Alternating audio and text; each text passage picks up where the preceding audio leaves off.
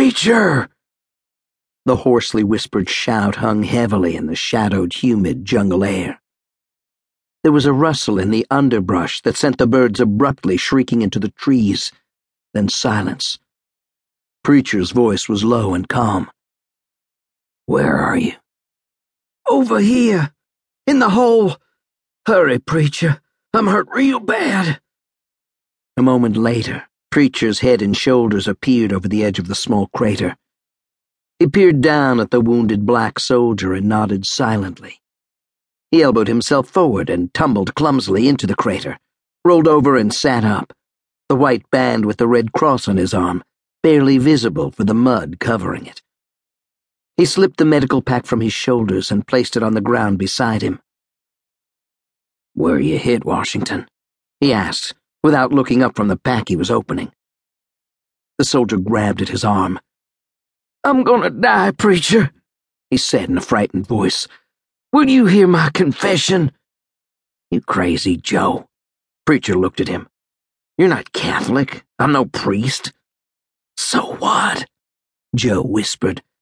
"You're a preacher anyway, aren't you?" "No, I'm not," Preacher answered. "I'm not a minister." "But they call you preacher," Joe insisted. "We all know you're always carrying a Bible with you." "That doesn't mean anything," Preacher said. "But you're a conchie. You won't carry a gun or nothing. You've got to be some kind of religious to make them let you get away with that." "I don't believe in killing," Preacher said shortly. "That's all." The kit was open in front of him. "Now tell me where you were hit." "In the back," Joe said. "First it hurt like hell. Now I feel the numbness spreading all through my body. That's how I know I'm gonna die. When it reaches my heart, I'm finished. I don't care what kind of preacher you are. You gotta hear my confession.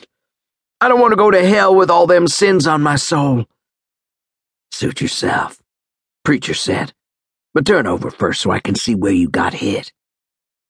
Joe rolled over, groaning as he moved. "Jesus, it hurts," he gasped. "I'm sorry, Preacher, that just slipped out." "It's all right," Preacher said, looking down. The seat of Joe's pants was soaked in blood. He took a pair of scissors from the kit and began to cut away the material. Joe began to mumble. "Forgive me for my sins, O Heavenly Father. I drank, and cursed, and took thy name in vain. I committed the sin of fornication in Saigon with 2 sisters, and sodomized both and made them suck my—" "You can stop now," Preacher said suddenly. "You're not going to die." Joe turned and stared up at him. "How do you know?" "Nobody ever died from getting shot in their fat black ass," Preacher said, reaching for a swab and beginning to clean the buttock with an antiseptic. Joe jumped. "That burns!" "Hold still," Preacher said. "I want to get a compress on it to stop the bleeding." "Can I have a smoke?" Joe asked. "Sure thing. There's a couple of joints in the pocket of my blouse. Can you get one out for me?" Silently, Preacher opened the pocket flap and gave him a joint. Joe stuck it between his lips and with his other hand came up with a small lighter. A brief flash and the joint was lit. He took a deep toke and sighed comfortably. "That's better." A few minutes later, Preacher finished taping on the compress. "You'll have to stay on your stomach," he said. "I don't want you to get any dirt on your ass. You can pick up too many infections from this ground out here. I'll send the stretcher bearers back for you." Joe leaned on his elbow and looked at him. "You're an okay guy, Preacher," he said, extending the joint. "Care for a toke? This is super shit." Preacher shook his head. "No thanks." He began to repack his medical kit.